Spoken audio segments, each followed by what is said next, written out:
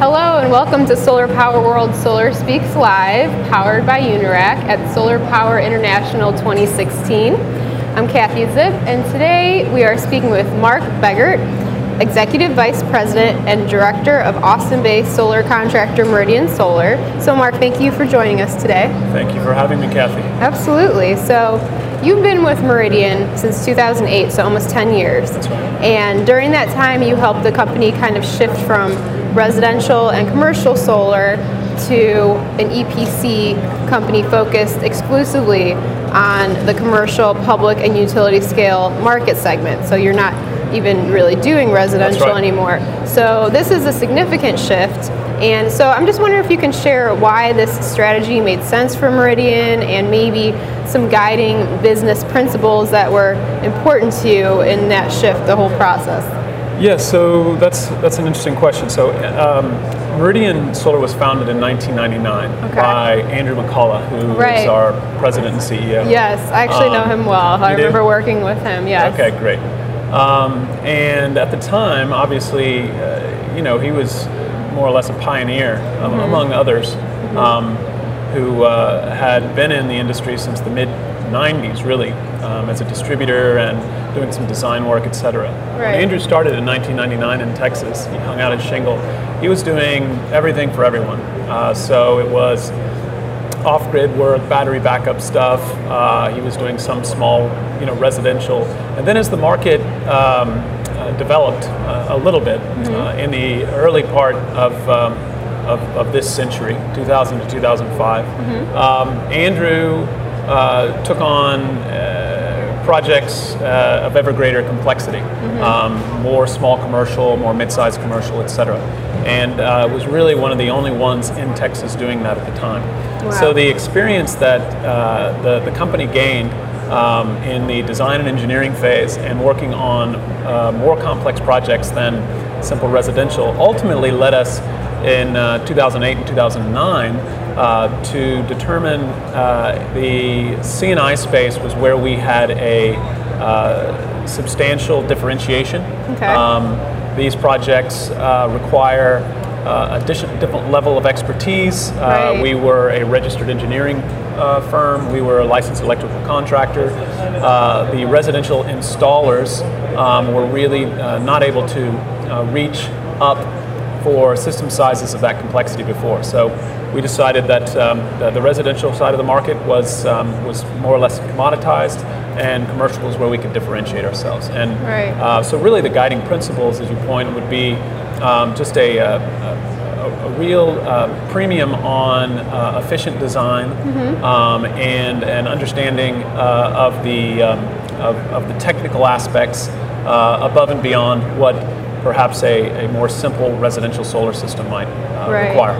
What about just kind of knowing the market around you in your state? I mean, are there a lot of potential C&I customers? Is it important to kind of take a look from that perspective too? Well, I think past performance is so important, particularly with C&I customers, because they're going to have a greater level of sophistication within their facilities management group, within their C-suite, and so you have to be able to speak at a technical level that will work with those people, and being able to refer to past performance and projects with other reputable companies lends itself to being able to have that credibility and be able to do these types of projects with companies that need to see that in there before they're going to sign a contract. Right. That's a whole different ball game, really, than the residential. That's right. So.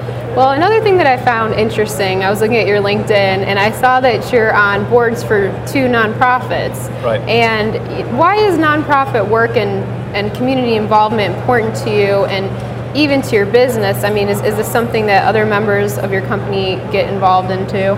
Well, we encourage it, definitely. Okay. We want our employees to be active, members of the community. And we want them to be supporting not only solar, but whatever particular cause that they find energizing to them. it's about sort of personal growth as much as it's about professional growth. The nonprofits that I'm associated with are renewable energy oriented. One is Solar Austin, which really it's about advocacy to not only the city but the state.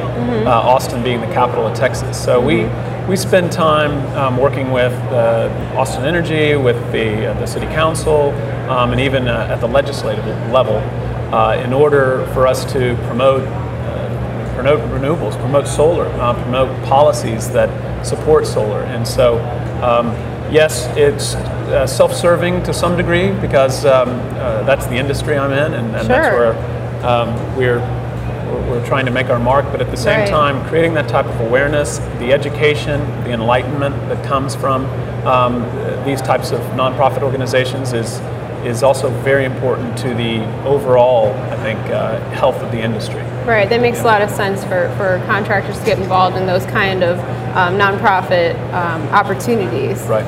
So another thing that I've read is that reports have said that Texas will become the second largest solar market in the next 5 years. So that's a huge thing, and I'm just wondering, from your perspective, what makes Texas so primed for solar success, and how are you getting ready to take advantage of it? Well, I guess first and foremost, we've got great resource. It's particularly West Texas. The insulation is tremendous.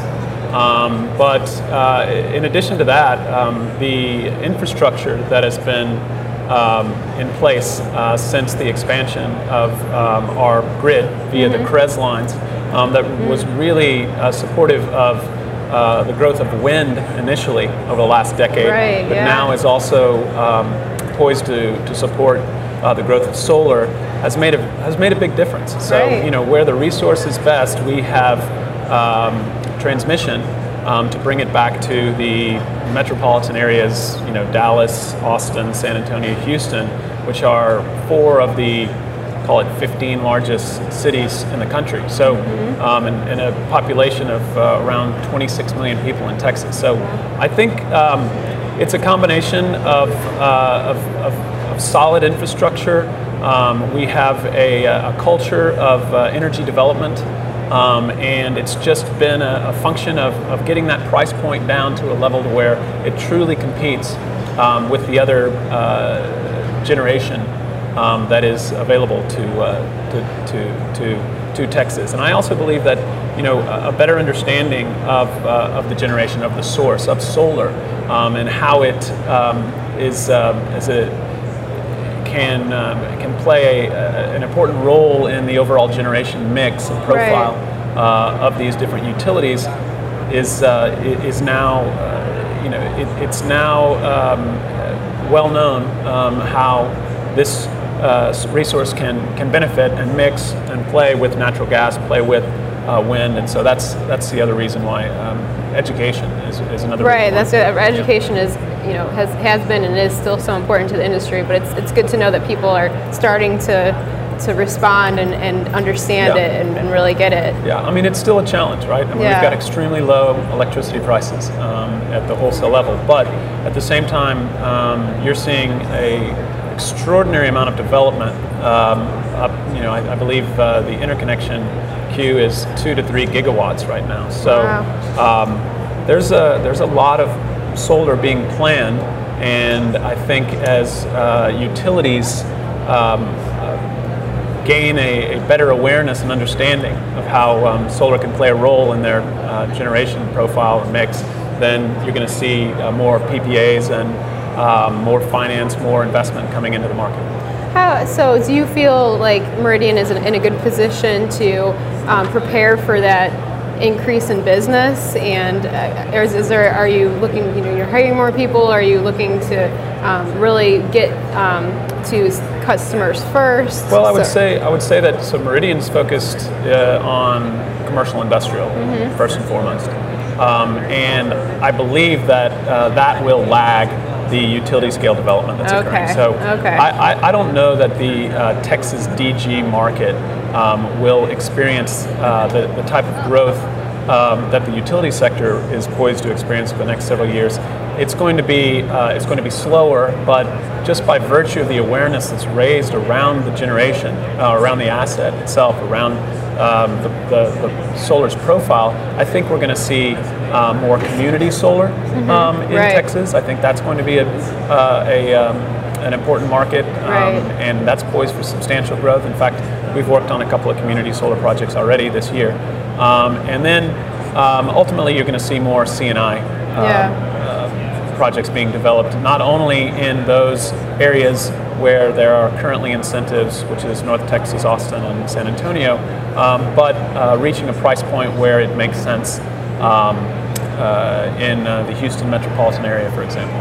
That's wonderful. Very exciting time to be part of the Texas market, and it sounds like you're very well prepared to really embrace it and continue to do well. So I think that wraps up this edition of Solar Speaks Live at Solar Power International, powered by Unirac. And I want to thank Mark for being here with us. Thank you, Mark. Thank you.